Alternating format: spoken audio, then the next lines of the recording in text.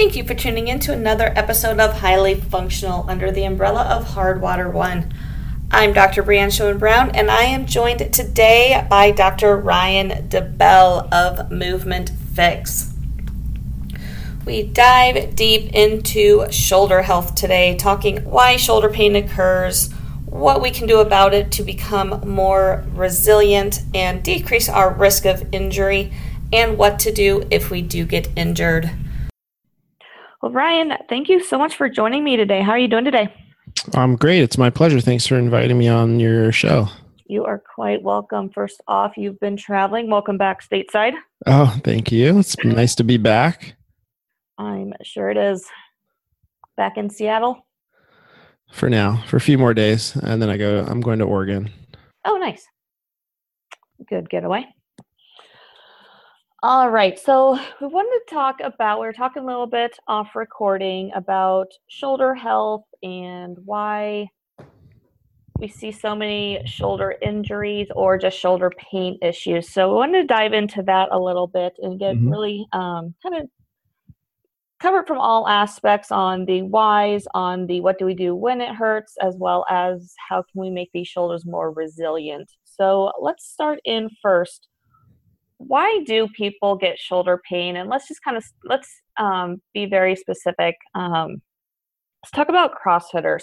Why they're just going through their normal workouts. They never necessarily have this, necessarily a tweak or an injury. Why do these constant shoulder pain issues occur?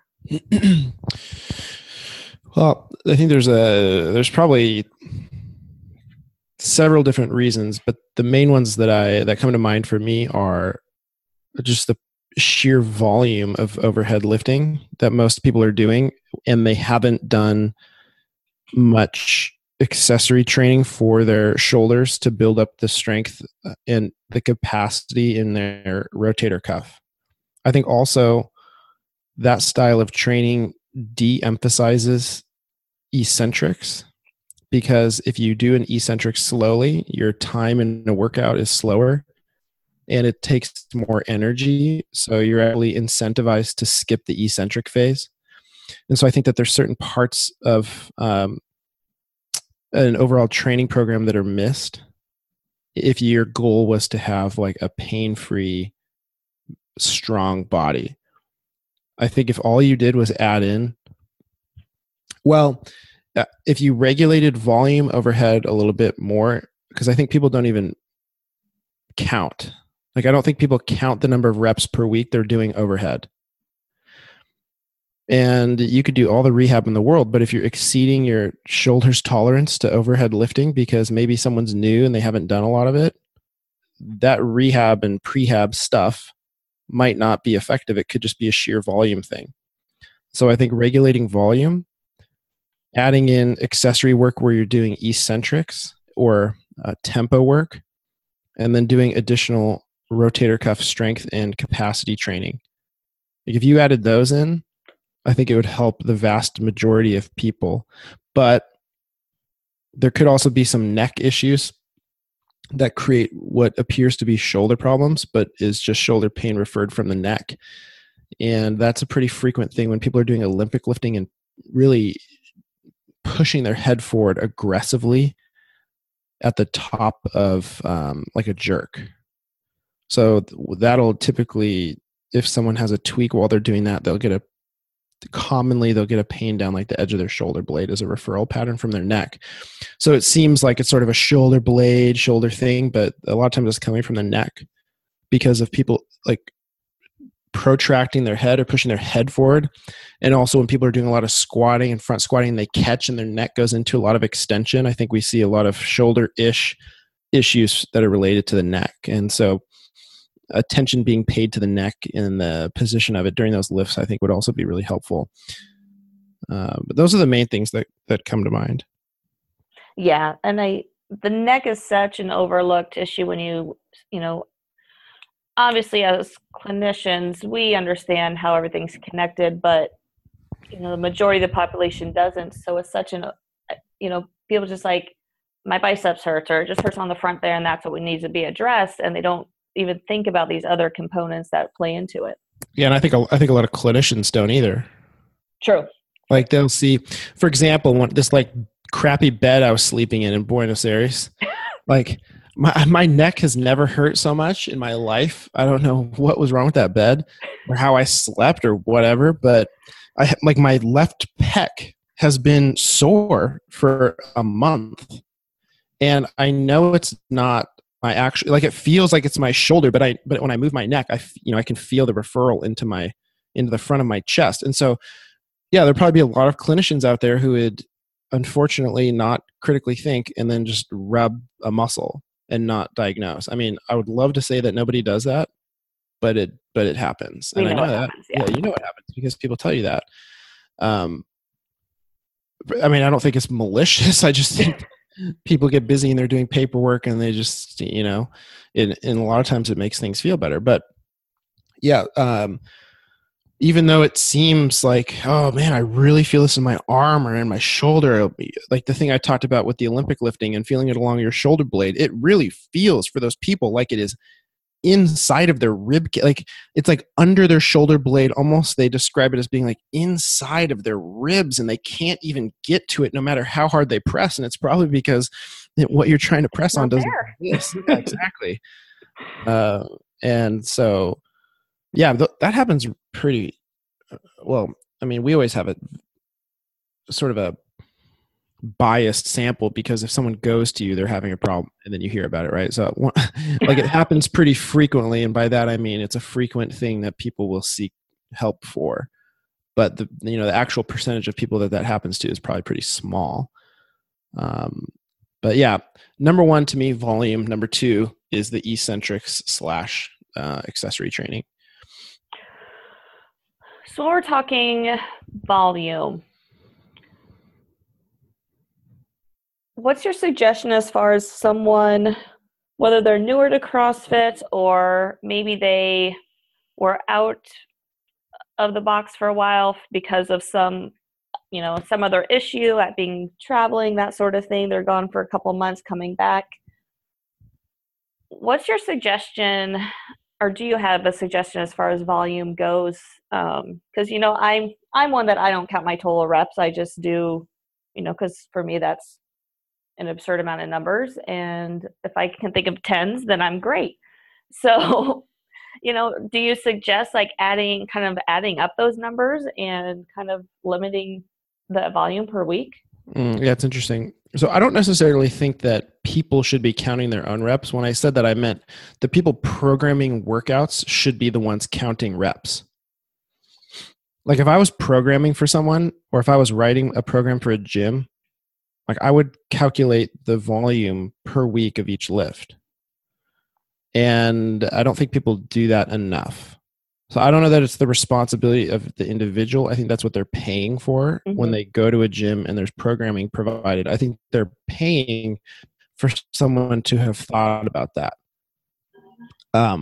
But I don't think that I can recommend a number. And the reason would be is people get stronger and they have more endurance. Yeah. They can handle more volume because what we know from research of overhead athletes is that when specifically the infraspinatus gets fatigued, you lose the control of the shoulder joint a little bit, and that can lead to stress on different structures in the shoulder that over time could be irritated. If somebody has more capacity in their infraspinatus, which is, if you're listening and you aren't familiar with the specific names of the muscles, that is one of the rotator cuff muscles, somebody could do more overhead lifting and their tissues are probably more adapted to handle it. People throw out numbers like you should do this ratio of overhead lifting to pressing to pulling to whatever. I don't know where those come from. I don't know where those numbers come from. And I don't know if that's just people basing it on their experience, but I've never seen any research on that. I think that'd be probably really hard to research. I think it's more based on feel. Mm-hmm. So if you feel like your shoulders are being irritated and you're not sure why, look at your programming and see, are you doing multiple days a week where you're doing snatching and pull-ups and push press and push jerk and handstands? Like maybe you should just dial back the amount of work you do with your arms overhead or cut it out completely. See if your shoulders feel better after a couple of weeks, which seems like an eternity to people, but it's actually not an eternity. Um, and then add in 1 day a week of it, and then add in 2 days a week, and start to take control of your own body. I Yeah. think that people need to take more responsibility for their own body. Like if things hurt, stand up for yourself and modify the workout. But the Yeah. problem with that is if you don't know how, if your coaches don't know how to modify it, like that's a problem. But generally, if your shoulders hurt overhead, just don't do overhead stuff for a couple of weeks and let it cool off. Yeah. People just don't want to modify or don't want to speak up. Unfortunately, that's just, I'll just push through it because I want to do this workout. And unfortunately, it's just the situation that a lot of athletes get themselves in because they don't want to back down. Right. You have to reevaluate your goals. Is your goal Yeah. to do the workout, or is your goal to put on, change your body composition, or is your goal overall longevity and strength of your body? Like think about your long-term goal, not just the workout today. That's very short-sighted. Yeah, exactly. I've been around people training long enough now to see what happens when people make poor choices over years and years and years, and they start to get really up. And I think you have to think about that, not just what's going to happen today or next week, but what about in 10 years? Yeah, exactly. And if that's the case, like you have to take some control over your body and not just do workouts in the short term because you think it's something you have to do. Yeah, exactly. So those things that I'm like, if I feel anything during workout, it's like, all right, I'm done. Like, not worth it. I'm not in the competition right now. Well, the hard part with that is knowing what's something you can push through that's okay and what's something that's not. Yes. And Very true. understanding the difference between metabolic pain and tissue irritation. Yes. Because you could push hard and it's like, that doesn't feel good. But I would say this, listen to your instincts. I think our instincts are really strong when it comes to this. And the reason that some people are better at it than others is maybe they grew up playing sports and they had enough injuries that they like developed, they're more intuitive with their instincts, or they learn to trust it. But if you're doing a workout and it feels like, I don't know about this, sometimes you can keep going and it's fine. But sometimes it doesn't go that way. And then you're like, oh, got it. That's what that means. Now I know that means that was something I shouldn't have pushed through. Versus if it just feels really tiring or painful, like in the muscle, in terms of like it's a muscle burn, you could push through that. But generally, I would say our bodies have a natural, or we have a natural ability to know, like, is this a good pain or not? The problem that's arisen over the last few years is this mentality of just push through everything, because then it's, you're going against your intuition. Like you shouldn't push through everything. Maybe you should on a race day or a competition if your goal is to win, but if that's not your goal, pushing through any discomfort is dumb, because you could lead to an injury that then makes it harder to reach your goal. Like that's not a good decision. We have to make better choices and listen to our body and gain experience, not just mindlessly push through anything. Yeah, exactly. You also don't want to just stop at any sign of discomfort, because you'll never get a change. Right. Like it's going to be uncomfortable, but you just have to make sure it's uncomfortable in the right way. So there's certain things you have to push through if you want results. Yeah. But that's not a blanket statement. No. It's like I was talking to one of my athletes the other day, and he was saying something, and he's like, I just can't continue going. I was like, why? And he's like, well, I feel like I'm going to die. I'm like, well, you'll pass out before you die, so don't worry about that. Yeah. It's kind of the same thing. It's just like there's uncomfortable and there's like injury pain, and it's just finding that difference. Yeah, and it's a skill, and you just have to really pay attention to how your body feels, and reconnect with your body. And you only gain that through experience, and experience where you're paying attention. Yes, very true. Very true. So if someone they're feeling their shoulder, they're any injury as far as that goes, but specifically shoulders, they've stopped doing overhead work completely. If the pain just doesn't go away on its own when they start working out again, what next? Like, what's the next step at that point? Well, like if they just dialed down on the volume. Let's say they completely stopped doing anything overhead. So maybe they were just, Uh-huh. took a break from the gym completely or just did legs for a while, but Yeah. completely stopped everything overhead. Got it. And then they try to go back to overhead, and then it doesn't feel good still. Correct. Okay. Yeah. Then I would take an angular approach, meaning instead of going, so if you stop going overhead, primarily what you're going to be doing then is everything in the horizontal plane. So pressing straight out in front of you or pulling straight towards you. And you can just think about if you're standing and you put your arm straight out in front of you, and let's call that 90 degrees.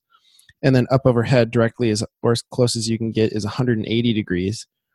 Then start doing exercises at 91 degrees and then 92 degrees and then 95 degrees, 100, 120. I mean, you don't have to go degree by degree, but you get my point. Mm-hmm. You don't have to go from 90 to 180. I mean, that's just sort of a made up thing. Like if you think about it, that's just sort of we think there's only two options. And we think there's only two options just because people do bench press and overhead pressing. But there's really, you could go at every degree between 90 and 180, and not utilizing that is, you're really not taking a progressive approach. So you could do things, for example, like incline bench press. I guess people shy away from incline bench press, but if you think about it, that's a really great way to get back to overhead pressing. Or a kneeling landmine press, or a standing landmine press where you're pressing at an angle and then changing that angle. So I would take that approach of, okay, well, what angle can you press at? As well as, and of course, barring any sort of major injury, right? I think that number one, people's time frames, a lot of times for shoulder injuries with pain overhead is way too short. I think it's going to take 1 to 2 weeks, and sometimes it could take like months. And you just have to crush volume in your shoulders that's pain-free of like upper back strengthening. Like not just overhead. Like it's not like you can always just take 2 weeks off and then press overhead pain-free. Like you might have to really build up more muscle around your shoulder joints. And you have to do that below 90 degrees for a lot of times because of how the tendons get slightly compressed when you raise your arms over 90 degrees. And sometimes that's irritating for people until it's not. It's like people talk about having shoulder impingement, and it's like, well, saying that you have shoulder impingement is me saying that I have foot compression when I stand. It's like everyone has foot compression when you stand. And if you went and you jumped around for 18 hours in one day, the next day your foot compression is going to hurt. So having shoulder impingement, it's like if you do a ton of volume overhead, it's like that's the same thing. It's just a tendon in your shoulder instead of being your feet. But fundamentally, it's the same thing. Like, how do you make your feet not hurt if you jumped around for 18 hours? Like you got to give it a break, But then what happens? Then your legs get weak. So then you start walking around, and it's like, oh man, this is really hard. So if you give the tendons in your shoulder a break by going overhead, there's probably some stuff that's going to get weak, and so you have to do a lot of strengthening work. Then you have to progressively reload, and you can do that either with volume, you can do that with load, or you can do that with angles. And I think angles are the most underutilized. I think that the load and the volume or the reps are a little bit more intuitive, but the angles I don't think are utilized enough. So those would be the three variables that you could really consider as volume, angles, and load. But there's also the angle, not just a flexion, going from 90 to 180, but you also have abduction or adduction. How far in or out is your elbow point? Like if you were to go in a front rack, where's your elbow pointing? Like you don't only have to press with your elbow forward. You could find an angle that feels good and just start pressing there. Like let's say you're doing a dumbbell press. You don't have to have your elbow pointing straight out to your side. You could have it pointing forward. You could have it pointing at 20 degrees. I think that one of the best ways also with this angular approach is not just the degree of flexion, but it's the degree of abduction. and finding pain-free options so that at least you're doing some overhead lifting in a pain-free way while you get back into it. Yeah, and when we're talking angles too, I think a lot of people, especially on barbell, tend to put their hands a lot narrower than is necessary. Yeah, and that's gonna pinch you up in your shoulder joint. If you're too narrow, like they're we like one of the limitations of shoulder flexion in people is like you just literally run out of space in your shoulder joint. I mean, at some point you have passive mobility limitations. So it's not just your lats are tight. Like you could have an acromion that literally makes you run out of space in your shoulder joint. And the more narrow you are, the more challenging it is to those anatomical components. And the wider you are, the less you get there because you're not in as much shoulder abduction. And so, yeah, that's definitely a consideration. Like maybe you could do a little bit wider barbell press. Maybe you could do, there's that's another angle, right? Mm-hmm. So yeah, those are definitely things. And like, let's say pull-ups too. Try doing chin-ups. Try doing neutral grip pull-ups. Yeah, everyone just does pronated pull-ups. Like there's other pull-up options too. Like chin-ups are just a different angle in your shoulder. It's, the difference of rotation. Yeah, for sure. And so yeah, why not do some neutral grip pull-ups? And if you can do that with a straight bar, you just kind of go side to side, like you're a badass fighter doing like raw workouts, like, it's like, it's not like a pretty pull up. It's like more raw. Yeah. But yeah, you just intertwine your hands. You put one hand sort of in front of the other, and then you do your pull ups with your head going to one side or the other of the bar. Like it's like we stick to only one pattern of lifting overhead. Like it has to be a pull up and it has to be a barbell at a fixed width. It's like, well, why aren't we doing single arm pressing at different angles? Why aren't we doing incline bench?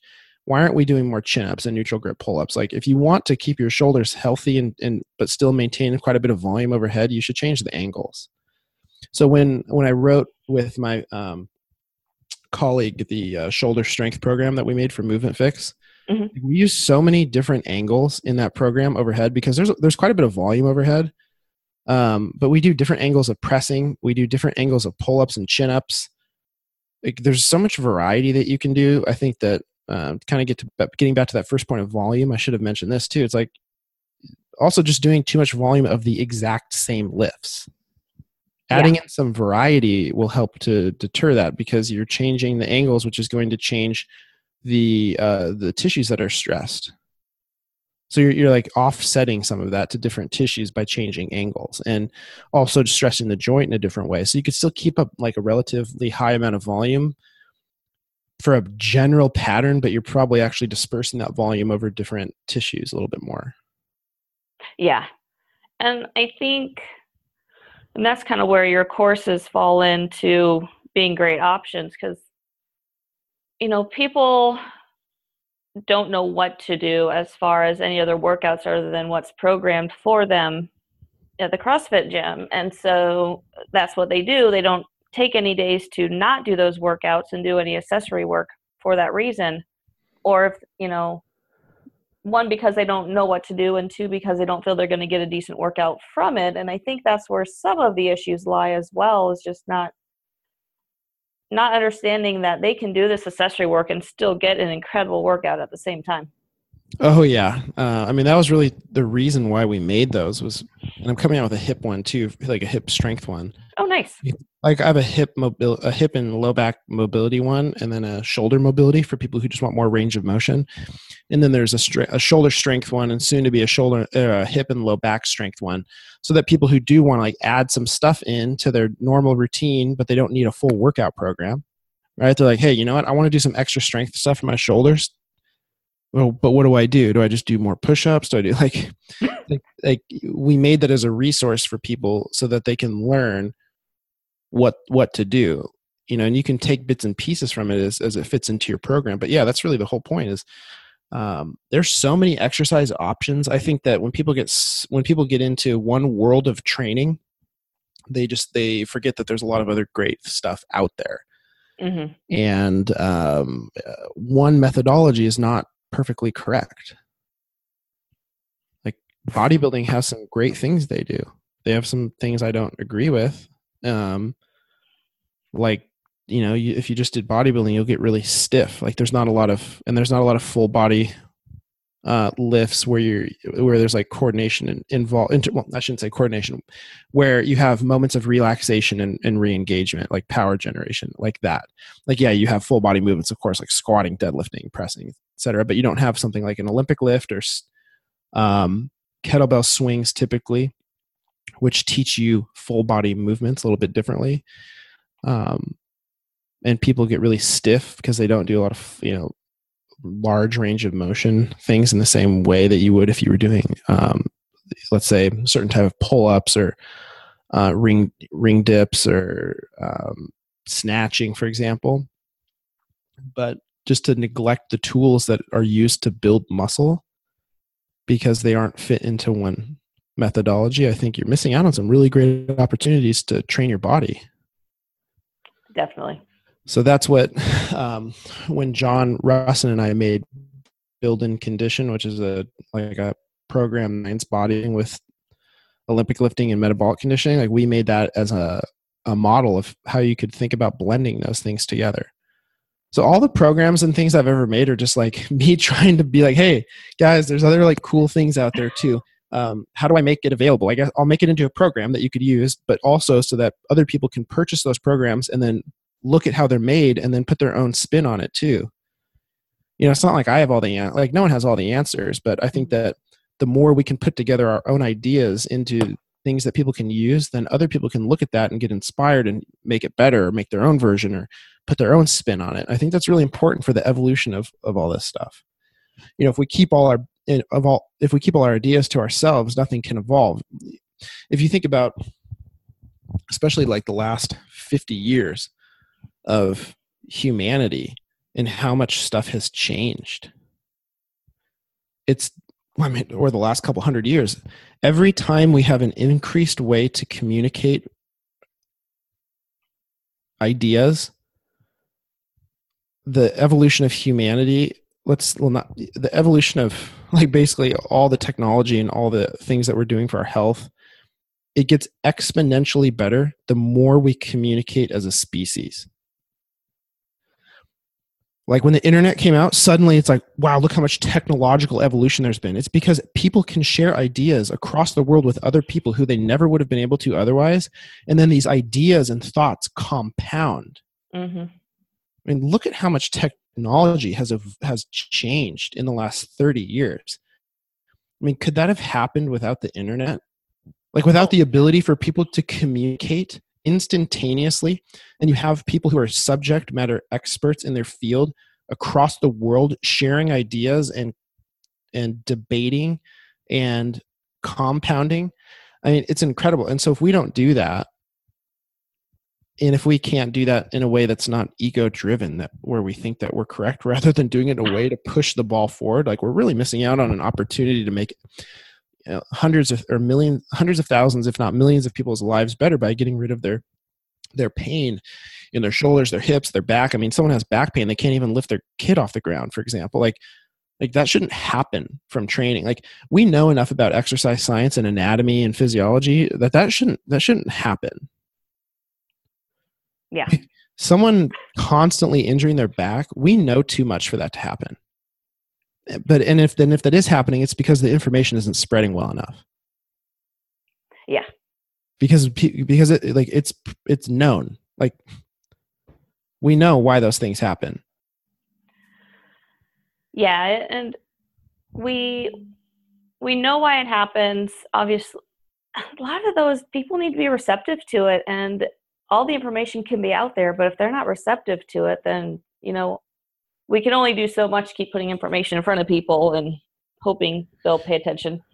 Well, I guess the question is this: is it them being receptive, or is it us not communicating well? True.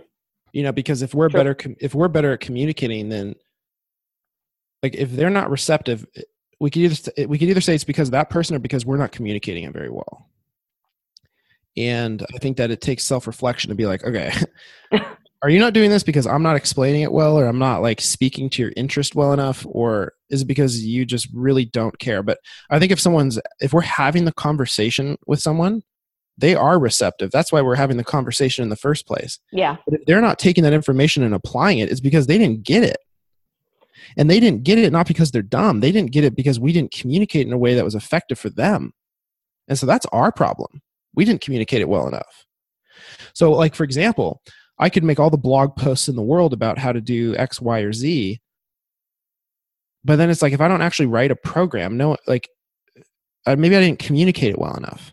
But if I write it in a program, maybe that's a better way to be like, no, here is how like it would actually look in a thing that you would do.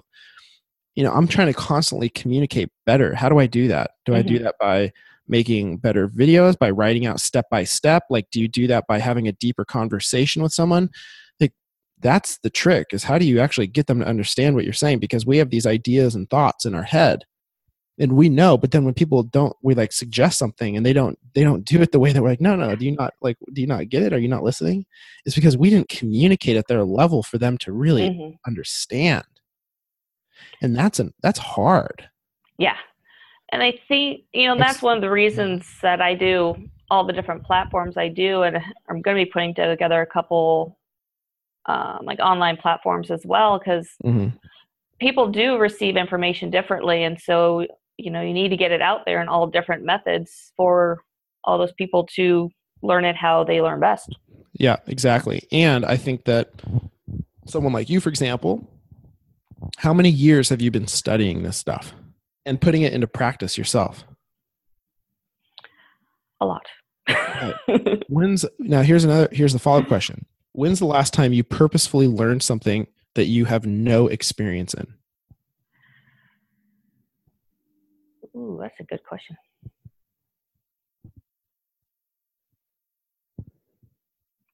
Activity-wise, that's tough. It's probably been a while. And for most people, it has, right? Yeah. I took a drawing class in November. I took one art class in junior high and I was terrible, right?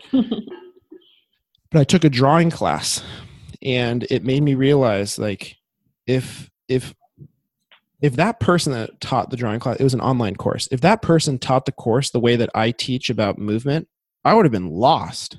It made me realize that I'd been teaching things way too complexly. Complexly, is that a word? Complicatedly. I was teaching things way too advanced for certain audiences, because when I took that drawing course, they had to teach me how to hold the pencil.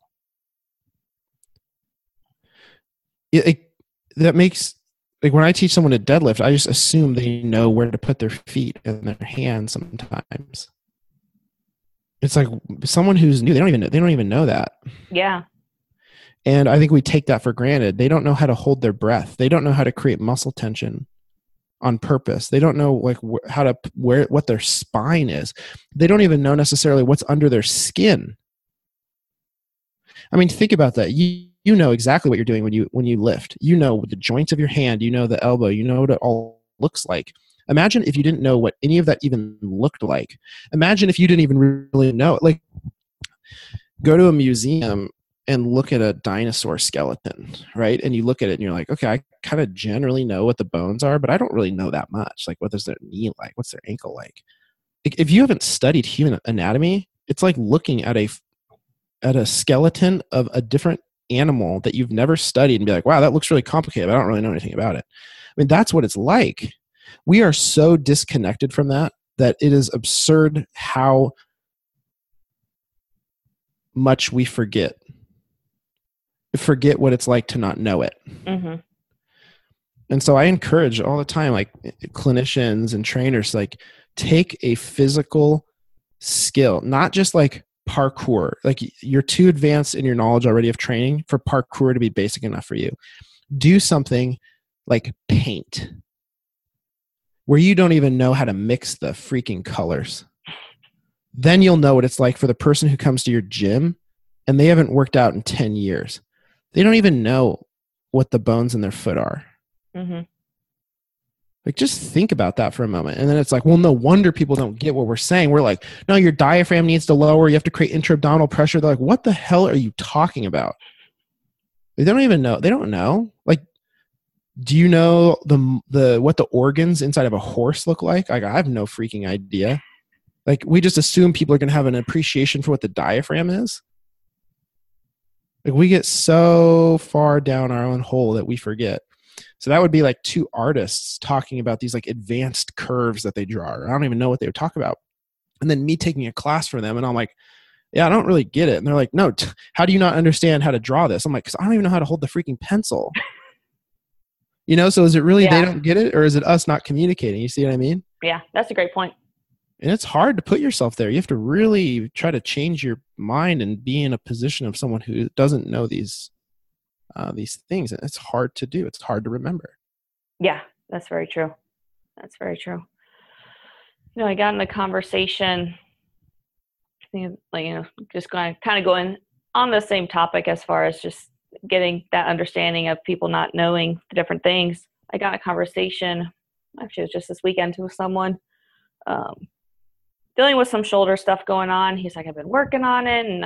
And so then I got in the conversation, you know, it's like, well, it could be more of like a stability issue. And he's like, well, my shoulders they're strong. He's like, I can, you know, do this, that, and the other. And I was like, well, and so I kind of got in that discussion of we have the stabilizer, you know, the different muscle groups that do different functions, and you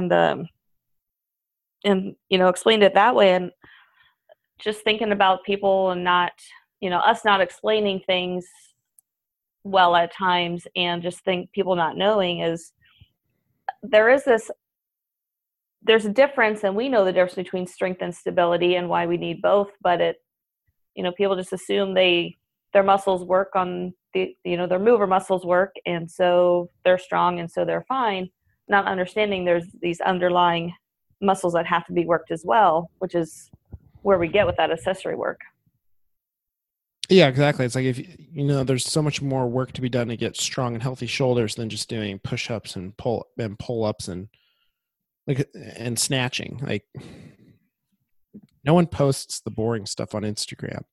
So I think that even makes it worse. It's like how much like these Olympic lifters are doing other things than just Olympic lifting, but people don't see it. So then they, you know, they're not being coached by, you know, they're not doing just Olympic lifting. Like, I think that it's just information. It's just education is so important.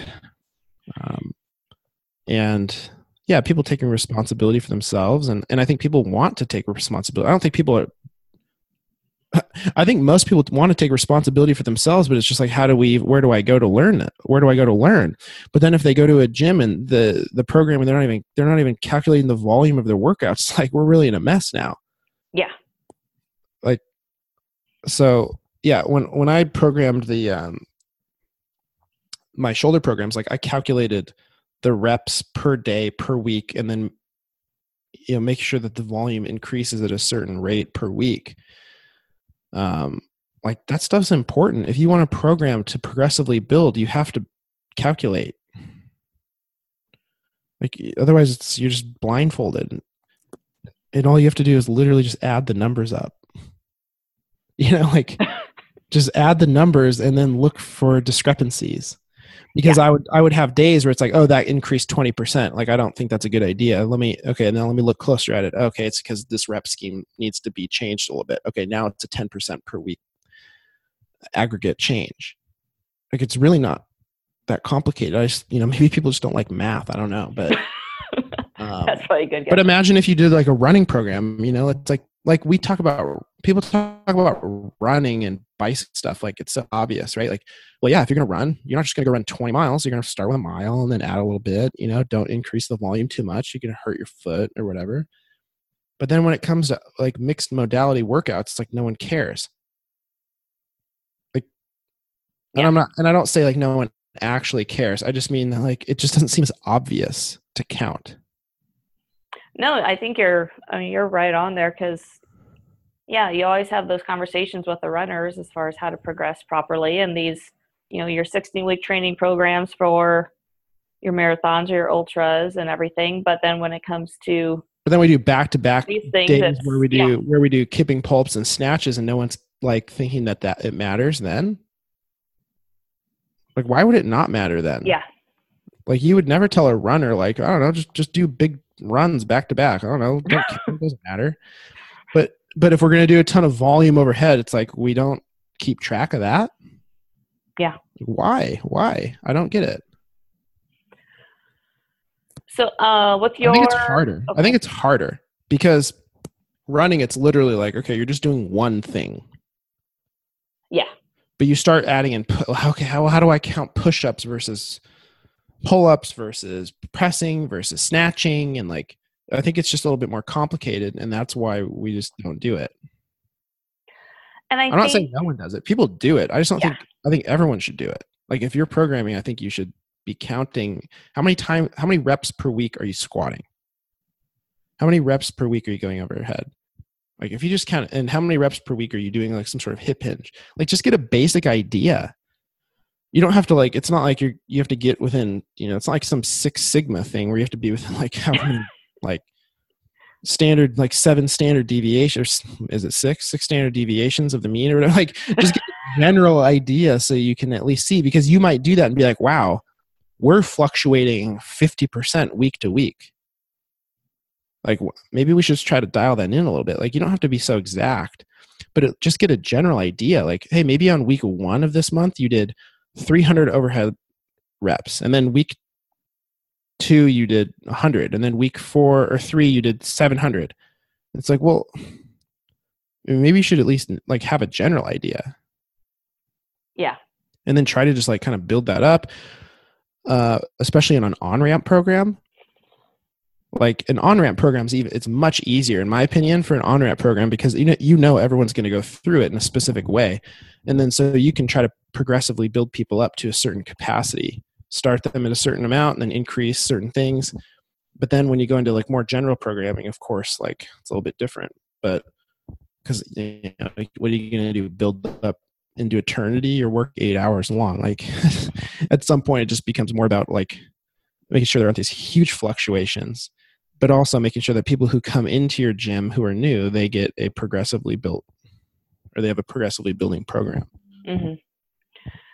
Do you think some of the issues with programming falls into programmers not really understanding how like just the body works, and that the overlap of like this, these 3 movements, you're using the same muscles even though they appear completely different? I don't know. I'm sure it's different for everybody, but I would imagine that I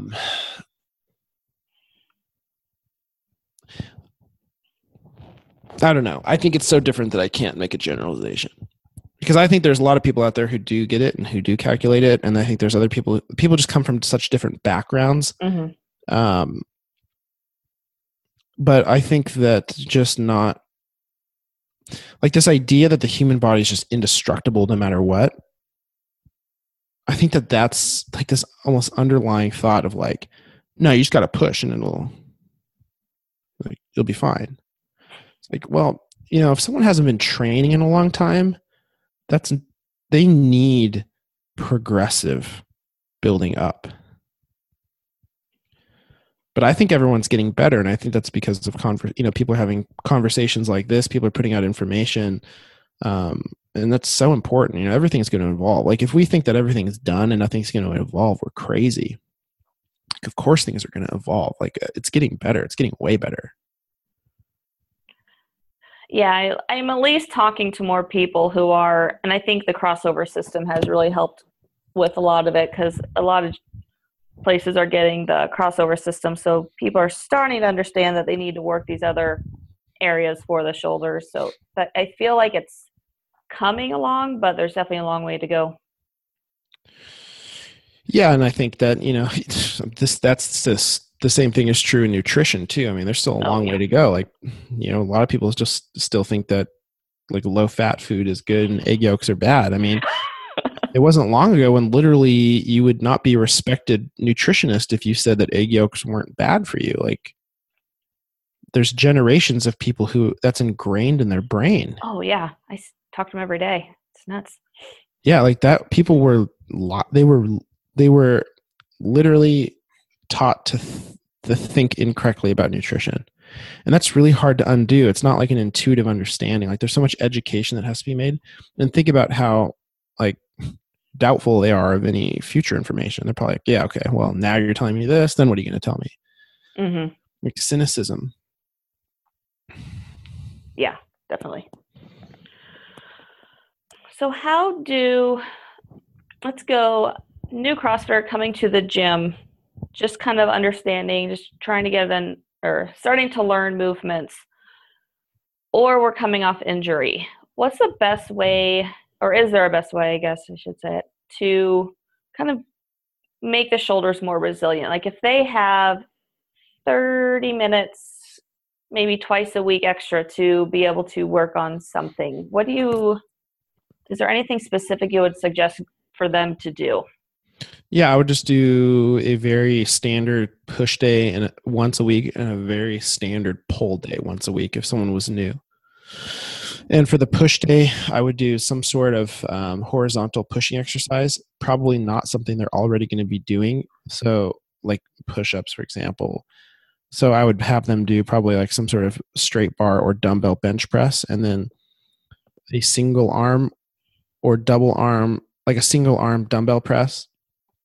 And then I would have them do some additional tricep work and probably some additional deltoid work.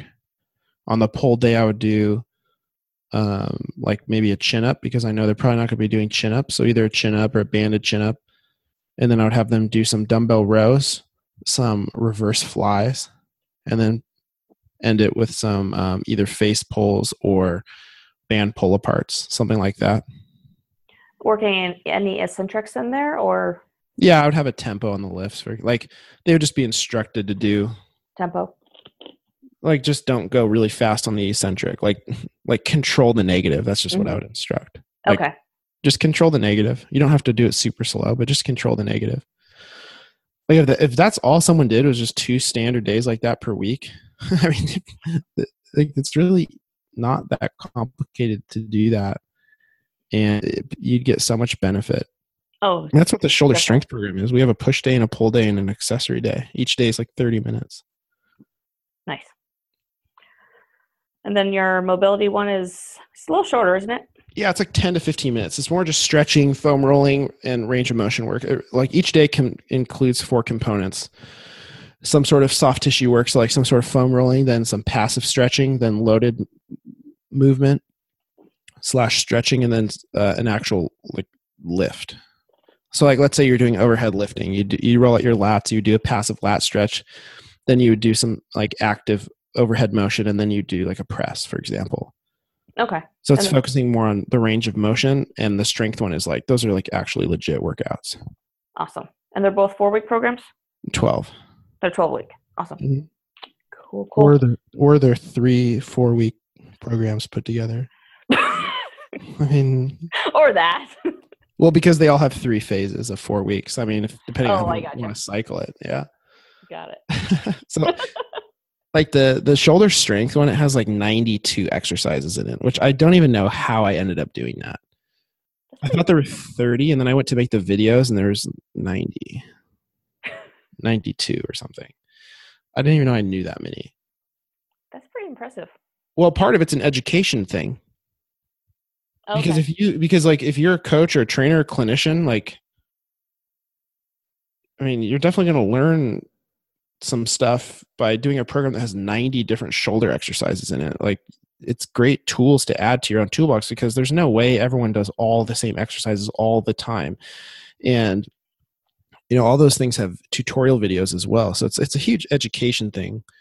So like I said at the beginning, like it's about spreading information in the best way possible. Like, I could make it all the same exercise, but if I can add in more, so then people can be like, oh yeah, I've never tried this. Oh yeah, I like this. I like how this feels. And then clinicians will do it and they'll be like, I think this would be great for certain people who have this kind of thing.